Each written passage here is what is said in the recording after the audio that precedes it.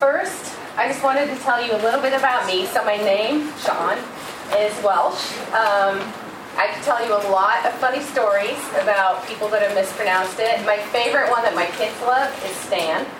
I think sometimes people see the I and put the T in there. So yeah, I'm married.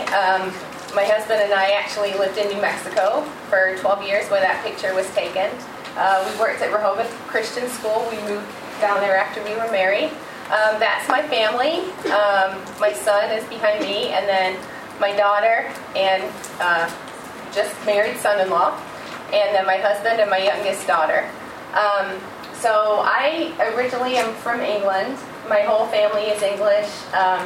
My dad worked in international business. We moved to the Netherlands when I was 7. My parents put us in a Dutch school, so I learned to read and write and speak Dutch as a non-Dutch person. And then when I was 14, my parents moved to the U.S. We moved to the Chicago area. So I started high school as a immigrant, basically. And people asked me about my accent, and so the high school had 2,000 kids. I was a freshman, trying to fit into this new country, and it was all just weird and different, and everybody spoke funny, apart from me, obviously. I had a regular English accent, and one of my teachers asked me to read something in class, and everybody turned and looked at me, and I just was oh my gosh. And then people wanted me to talk all the time because they thought my accent was so cool. So what that did to me was I basically worked really hard to not have an English accent anymore. And then my friends would always think it was hilarious when they came over to my house because I would, what I now know is called code switch, so I would just switch. And so I would talk to my parents in a British accent and my friends in an American accent. So anyway. I became a Christian when I was in high school and really wanted to go to a Christian college. And I had a friend who was a year older than me who came up and visited Calvin, and I went up and just really liked it. I liked some of the Bible studies they had in the dorms and just the community that was there. And that was really the first time in my life I'd ever experienced a Christian community because my parents did not really go to church. I went to youth group in high school. So I was deciding between Moody Bible Institute and Calvin, and my parents were like, you are not going to that cult Christian school. We don't know what that's all about. But because we lived in the Netherlands and my parents came to visit Calvin, they saw the Dutch names on all the dorms and were like, hey, this place is a lot better. So I ended up at Calvin and loved it. I graduated with a bachelor's in German. Met my husband after Calvin. He actually went to Grand Valley, even though he's from Grand Rapids. Got married, moved down to Rehoboth, had kids there. I love teaching, so I went back, got my teaching certificate. And then 12 years ago, we moved back here to Grand Rapids. And our kids were all in school, so I started helping out at school. Got a job as an aide, loved it, decided to go back and get my master's. So I have my master's in education, emphasis on learning disabilities. And here we are. So I've worked at Grand Rapids Christian Middle School for 7 years now, 5 in my current job as the ESS coordinator. So yeah, so that's about me.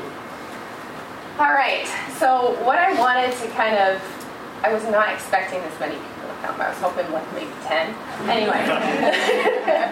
So it's really thinking about who middle school kids are and how we as teachers can support them. So let's do this first. So if you want to turn and talk to your neighbor, just share a couple things about you, just to help get to know each other. I mean, usually people sit next to someone they know, but I just thought, you can share some things about you. If it's someone you know, then maybe do the coolest, weirdest thing you've ever found, or a place that you would like to visit the most. And I'll give you guys, a minute and a half. go.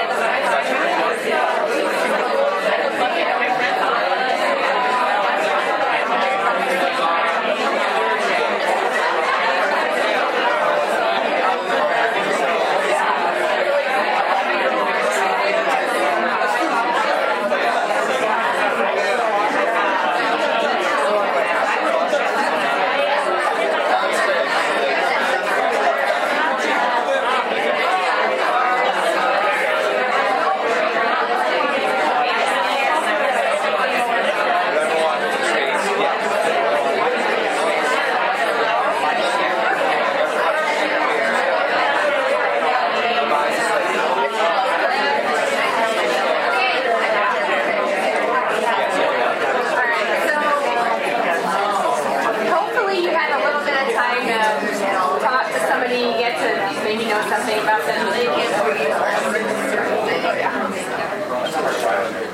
So this is kind of where we're going. Kind of the why. Like, why do we do the things that we do? Like, kind of what do I believe is important?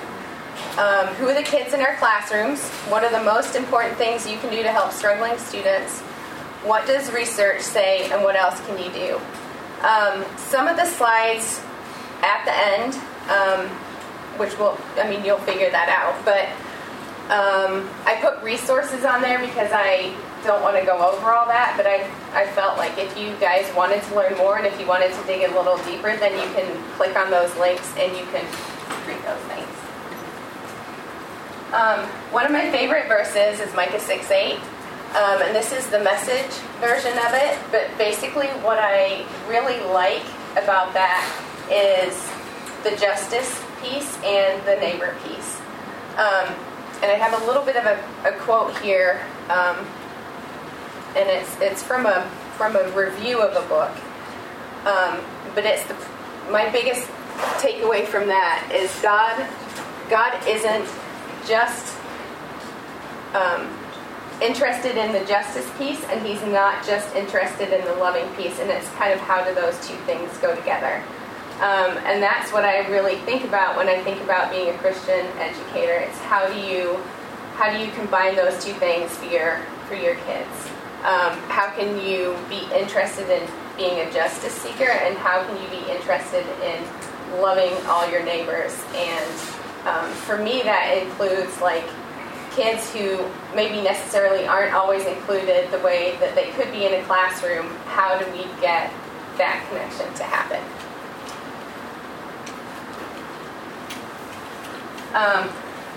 This is a framework called the Belonging Framework, and I'm not going to go over the whole thing, but it's basically the 3 different levels.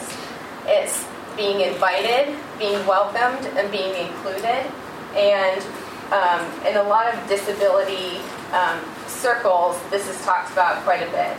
So there's the level of being invited. So just welcoming kids into your classroom who are different is one piece. But that doesn't necessarily mean that they're welcomed. It's like, yeah, okay, you can come and sit in here, but are you really part of the classroom?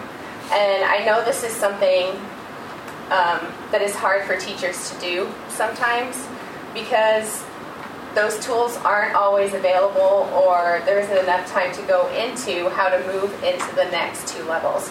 Like the welcoming piece, I think, in most of our schools, we also do pretty well. We're able to kind of wrap our arms around students who are different learners and who have different abilities. But the inclusion piece and having those students actually know that they are part of the community and that they have access to things the way that other kids do in your classroom is sometimes the thing that is the hardest and takes the most amount of work.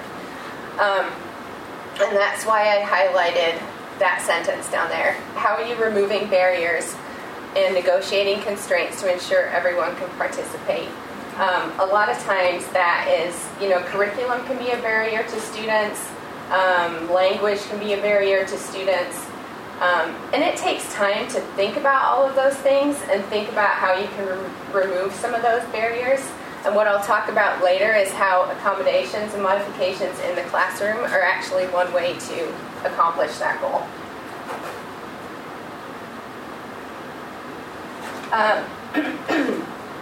We're going to watch a short video, hopefully, if it works. And this is from 2020 Teachers of the Year. And I didn't have sticky notes, so it says write it down. But I just want you to think about which one of these resonates with you the most. It's just teachers talking about the best advice that they ever received from a teacher before they were teachers.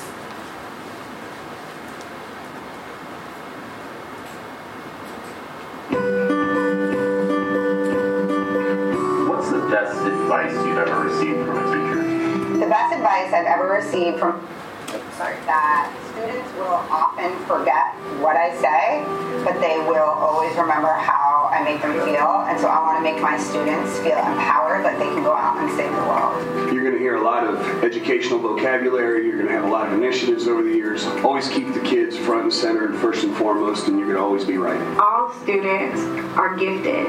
And when they walk through your classroom doors, have high expectations for them and knowing that all students can learn at high level. To look at your child's world like their oyster. Every single moment is a learning opportunity. What you focus on, you'll get more of. So focus on your students' strengths, their abilities to learn, and be so incredibly thoughtful and creative. Be a reflective teacher. Don't keep doing the things that don't work. Change it up. Because the classroom is in constant motion with activity and discussion and sometimes disruptions, and you always need to have a plan, but be ready to deviate from that plan. Be realistic about what you can achieve with your students, with their parents, with your colleagues, and remember that it is a marathon, not a sprint. I have a Why I Teach folder, and I put all of my kids' notes in there, little mementos and trinkets and things that bring me back to why I'm in this place.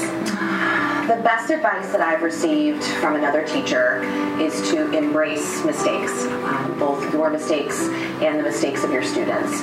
Failure and mistakes are incredible opportunities to learn. They need to hear the funny stories about me. They need to hear the times that I was vulnerable. And I think that really helps me connect to my students because they see me as a real person who makes mistakes and who is just like them. Just to remember that every student has a story. Each day a student's going to be walking in your classroom and you don't always know what's going on, so it's so important that we build relationships with students. Every kid that steps foot in our classroom is somebody's child, and so we need to keep that in our minds. Teach kids, not curriculum. The best advice I've received as a teacher is to place an emphasis on process, not product. I really love my kids. I really want to see them be successful. And because my students know that, they rise to the occasion every single day.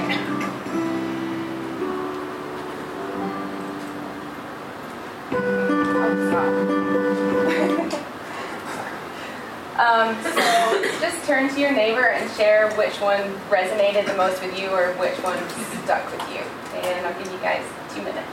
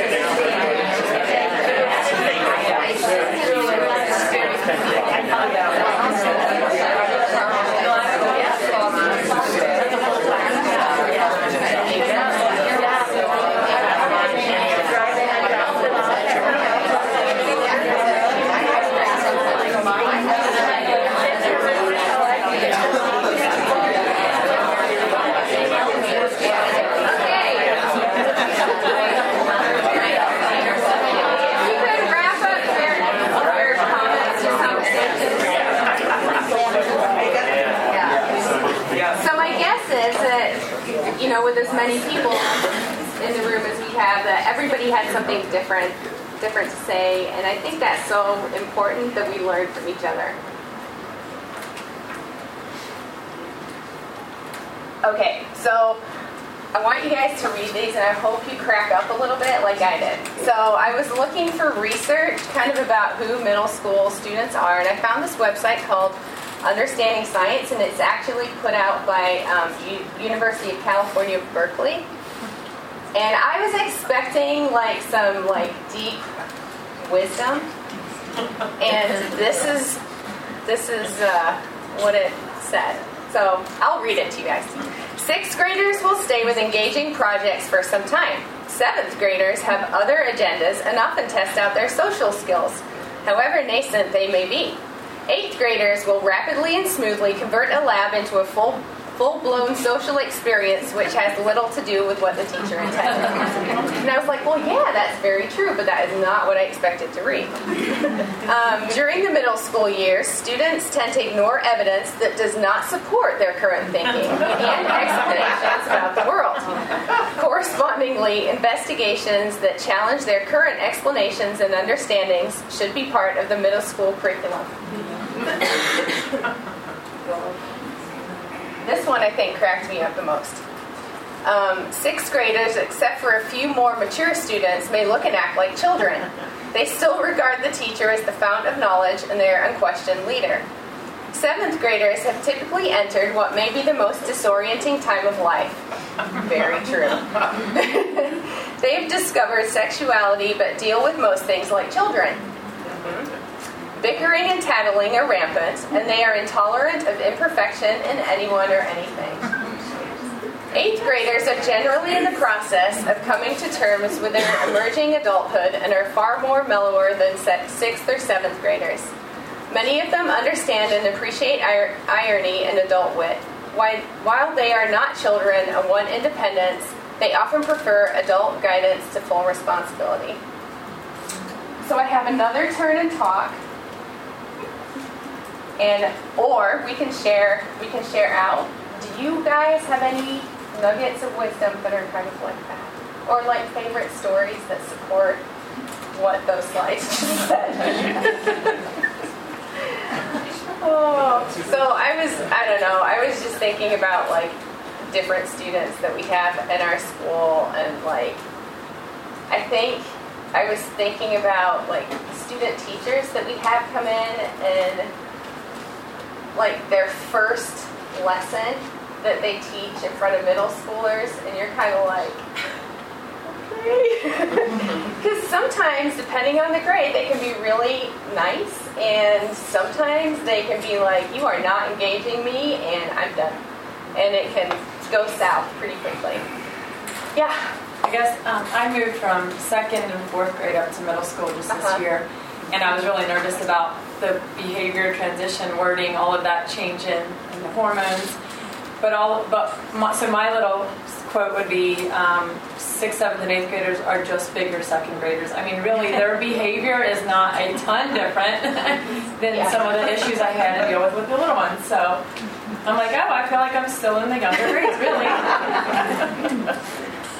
Yeah, go ahead. I just feel like I've had this homework with parents, especially with 7th grade girls, just like, this is a really horrible time. And I'm sorry, like I walk with your kid and I know they're dealing with, I mean, just the meanness. The meanness is just overwhelming. I think for parents who've never had middle schoolers, like especially first-time parents, they're like, she's so mean. She's so mean. And I'm like, yep, give them like a year. Like 1 year, and it will come back. And I feel like just trying to walk parents through that has been interesting for me. Yeah. Anyone else have anything they'd like to share? On a positive note, I do find that middle school age, even though they like kind of are adultish, but they're still little children, I've like taken my kids out to the woods, and I'm like, look at this. Like, and they're like, no way! They're like super, they can get really into like, and I kind of in my head are like laughing. They're like digging through this rotten, log, and they're so into it. I'm like, I love that, because in high school, I teach them too, and they can kind of be over it. But middle schoolers, I feel like you can get them pretty excited about things that aren't maybe super exciting. want. Yeah, go ahead. One thing I love about middle school students is that they're making decisions about the way they're going to act and be and their character for the rest of their lives, and they don't even realize it. So helping guide them and show them that, you know, this is who you want to be it's just so rewarding. I love that about middle school. I like that they like when you're witty and funny. So one time we were having to talk about how class could go better, and I just said, I like most of you, and they all just died laughing.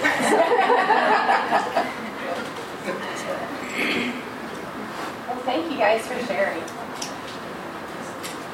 Okay, so this is kind of more into the nitty-gritty here.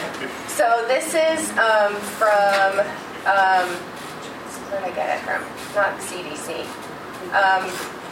The Department of Education. So this is children 3 to 21 years old in our schools who have some kind of learning difference or disability. And it shows the difference between 1976 up to, 2019. And I think, like, historically, that is about the time that IDEA came into effect, is 1976. And that is when kids with disabilities started to be included in schools. And so you can kind of see the difference. And I highlighted these ones because typically in a Christian school, these are most of the students that we serve. So students with autism, this one I messed up. It should be it should be down here. Multiple disabilities, intellectual disabilities, other health impairment. So like in a public school, that's called OHI, but like kids with diabetes or ADHD, those kids all fall under this category. This could even be like kids with epilepsy.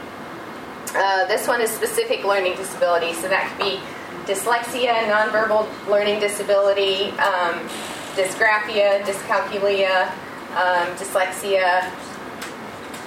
Yeah, just a wide variety. So you can see the difference. So some of it is kids being diagnosed, some of it is kids actually being included in regular school classrooms instead of having their own separate schools.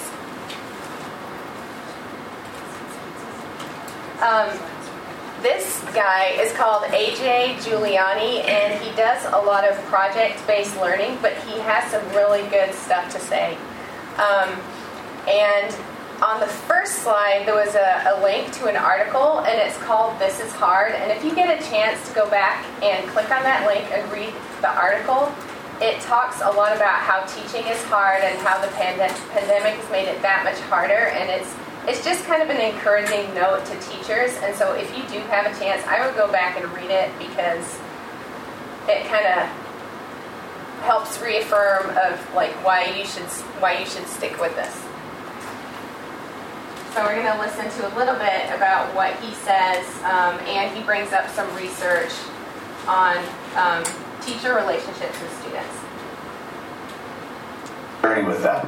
This is what Lauren Liberante has to say in the Journal of Student Engagement. The teacher-student relationship is one of the most powerful elements within the learning environment.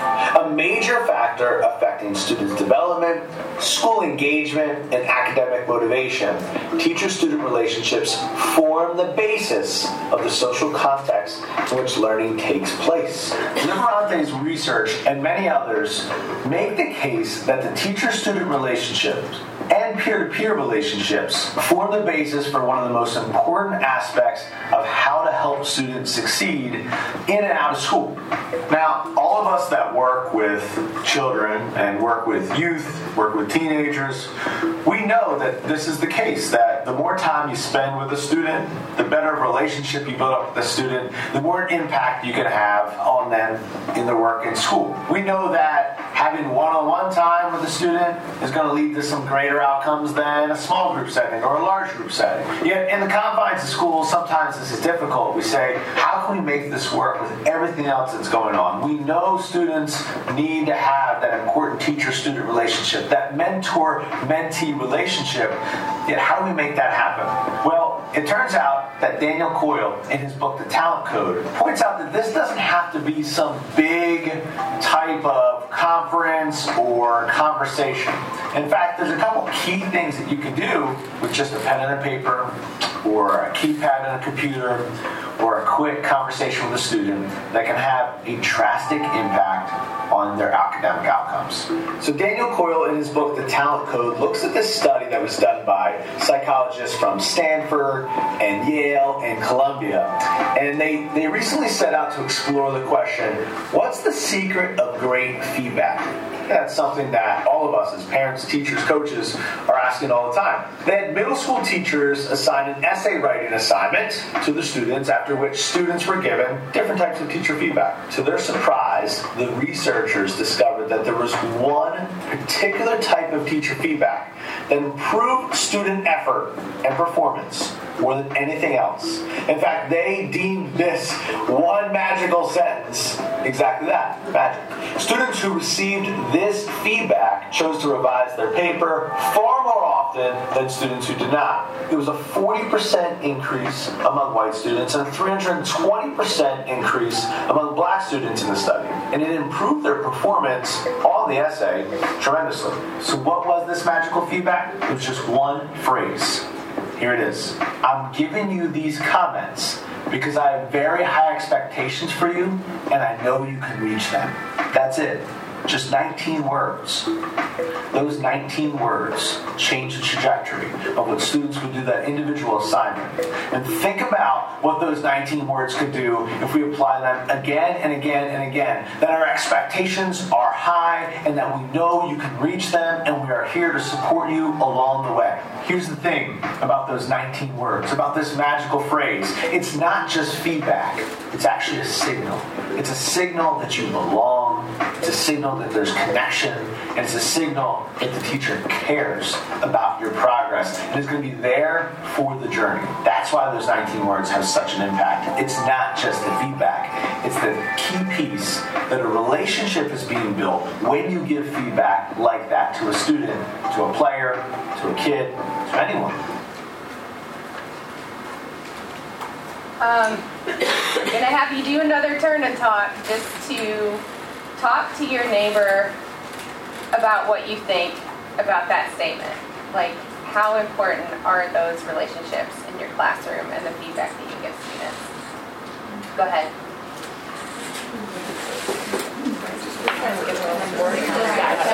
I have the website.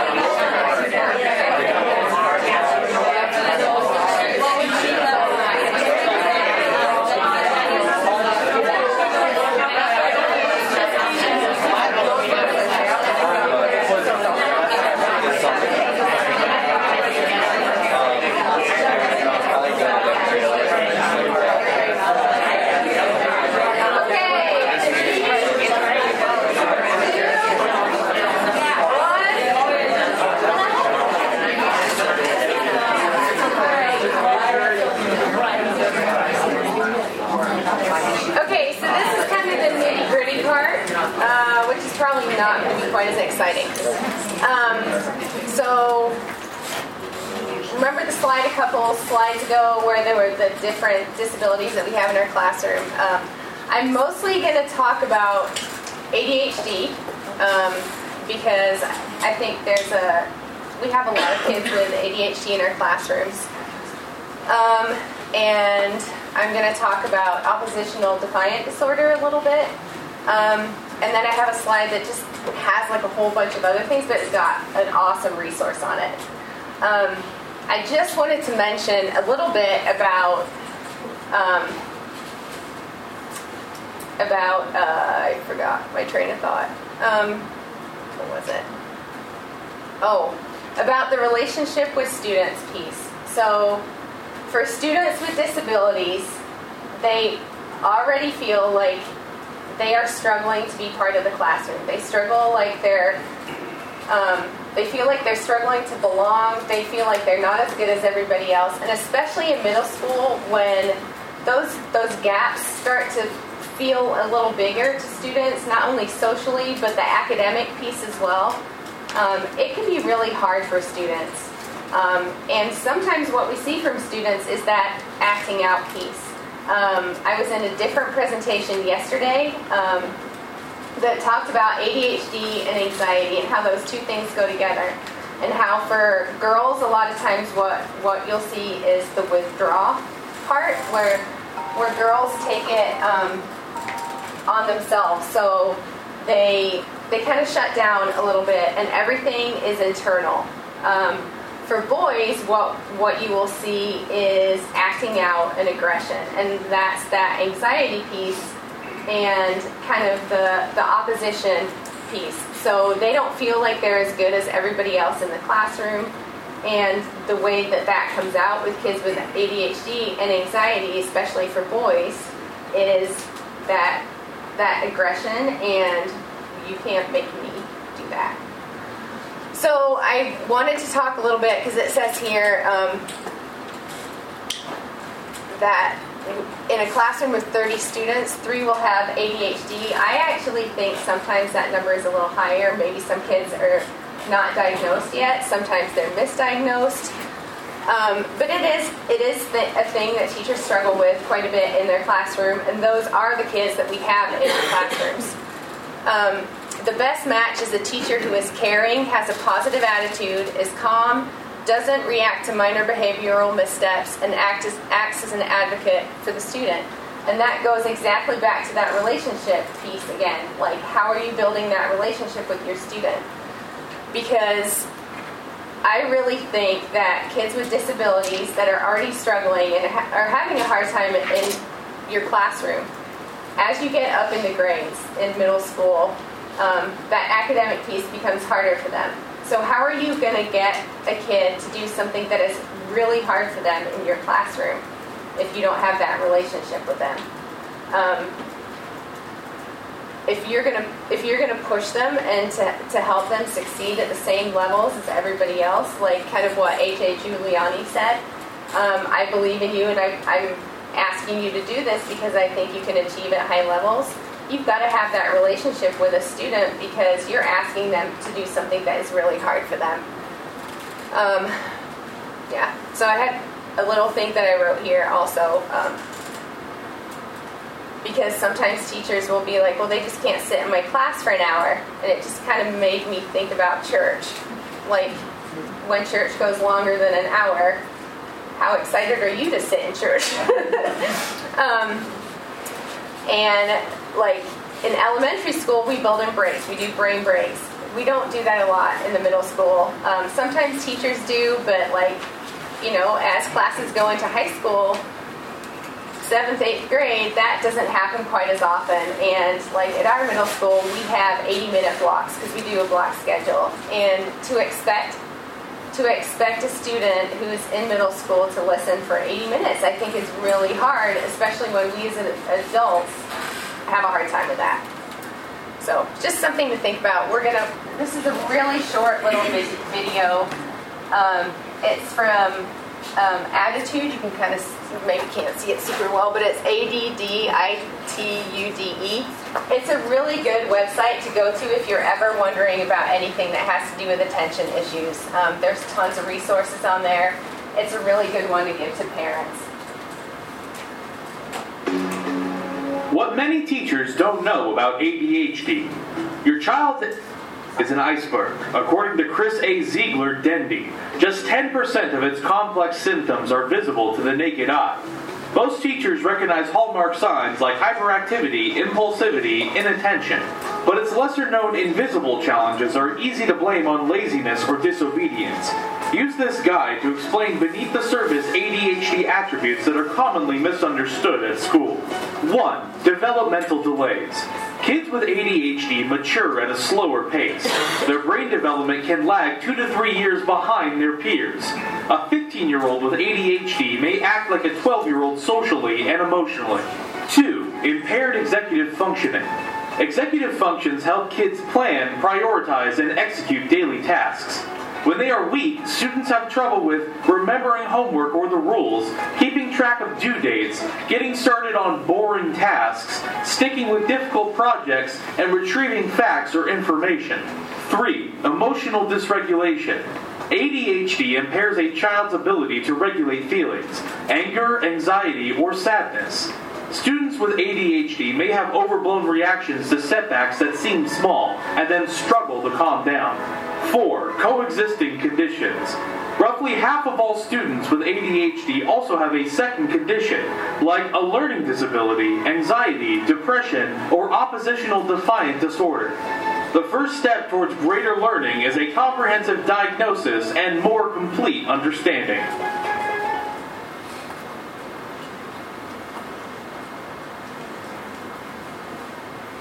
So one thing that they mentioned in the video is kids have a hard time remembering directions. They have a hard time remembering the rules. There's, on one of the slides in the sources, there's a link to an article that talks about the different learning styles, so auditory, visual, and kinesthetic. So, and this is in adults, so I can't remember, it was about 60% of the population are visual learners. Only 30% are auditory.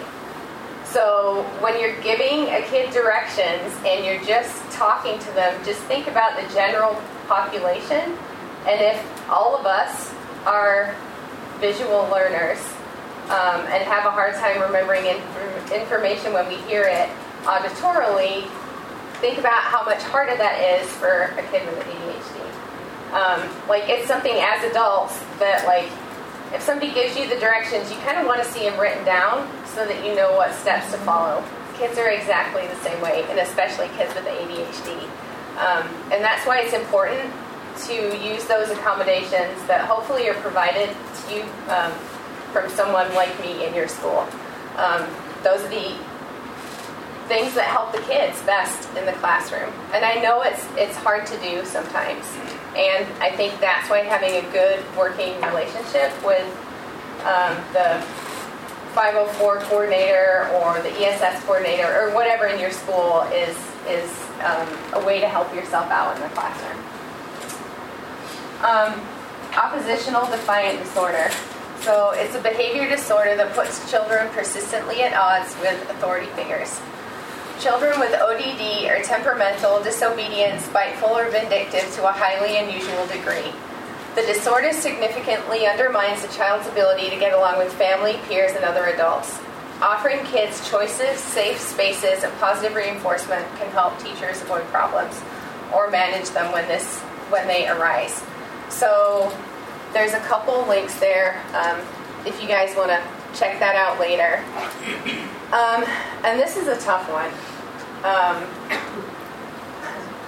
But as you saw in the previous slide, there's kids that have ADHD that this goes hand in hand with. And I think especially in middle school is sometimes where those things come out more. I think it's important to, if you have a student who's been diagnosed with ODD, there is no easy solution. It's building that relationship with the student so that they trust you, but it's also building that relationship with the parents and having that kind of all-encompassing team around the student is really the best way to help that student be successful in school.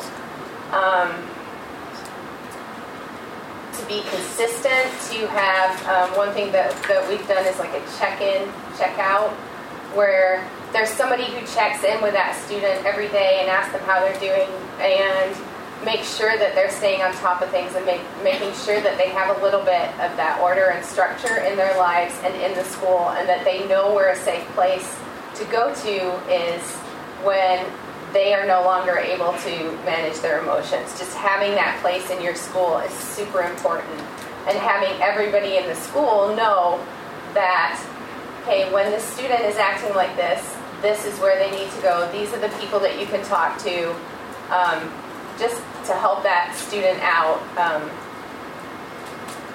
And there's just so many other pieces that go along with that. So the student is probably going to need social emotional support in being able to make friends with other kids, because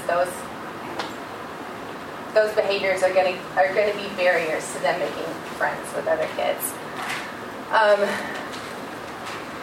Yeah, it's a tough one.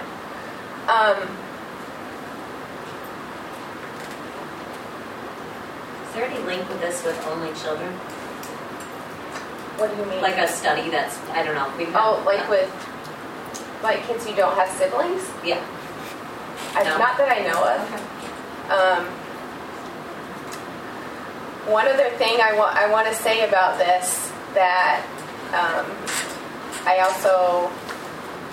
I don't have a resource for, but I saw it yesterday at someone else's presentation, is the link between some of these things and trauma. And I don't know if you guys have heard it in this convention, but I've heard it a couple times that people have been talking about the CDC study that talks about that children's health, mental health is at a crisis right now, and a lot of it has to do with COVID and the pandemic, and how that is trauma for kids. Like currently psychiatric beds are full. There are not enough psychiatrists to help students. So if you wanted to get a diagnosis for a kid, if you wanted to refer a parent to resources and to get help for their students, those appointments are all backed up like 3 to 6 months currently, because there is such a need for them. And trauma in students can sometimes look like ODD, and it can sometimes look like ODHD. And I know that like at schools we're just starting to talk about like a trauma-informed classroom, and how do we come around students and support them. And sometimes it can be really hard to tell the difference between ODD and ADHD. And that is why like having a team that comes around students is just so important. And I think back to like when I was in school, like we never had anything like that. It was like, no, you get sent to the principal's office, like if you're acting out. Could have been for whatever reason. But now we know so much more about how the brain works and how trauma affects kids and just different learning styles. And so that goes back to that relationship with kids, like building that relationship, knowing what's going on in the kid's life, knowing the best way to help them, and then reaching out to parents and just coming around them in that team.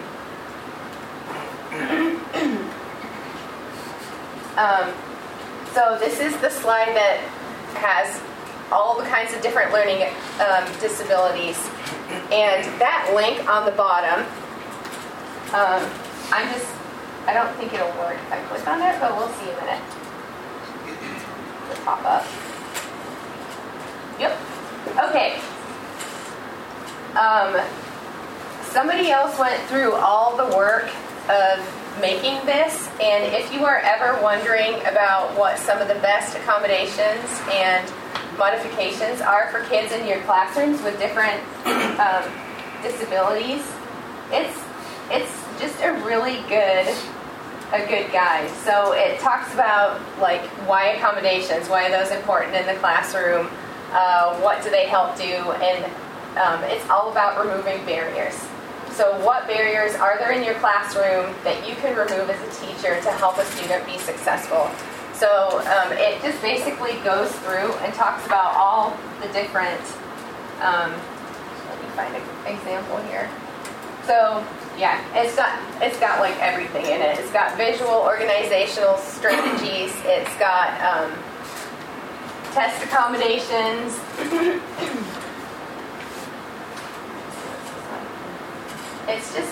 It's really amazing. I don't know who, it's from a school district. So here's a whole list of, for instance, writing modifications and accommodations. If you have the time to look through this and read it, maybe print it out, it would be really helpful for you just to look through and just figure out different things that you can do. And sometimes the same thing doesn't work for all students. And that, again, is where that relationship and that team comes through for, like, what is important for students. Okay. This is our last turn and talk. So I want you to think about a student that you have in your classroom who has a learning disability, and maybe it could be a super difficult student. But I want you to think about what some ways are that you could help that student be successful in your classroom. What are some things that you can take ownership of? And have you asked that student what would be helpful for them? Have you built that relationship with them to ask them what they need from you? So go ahead. Take 3 minutes, and then we're going to be done.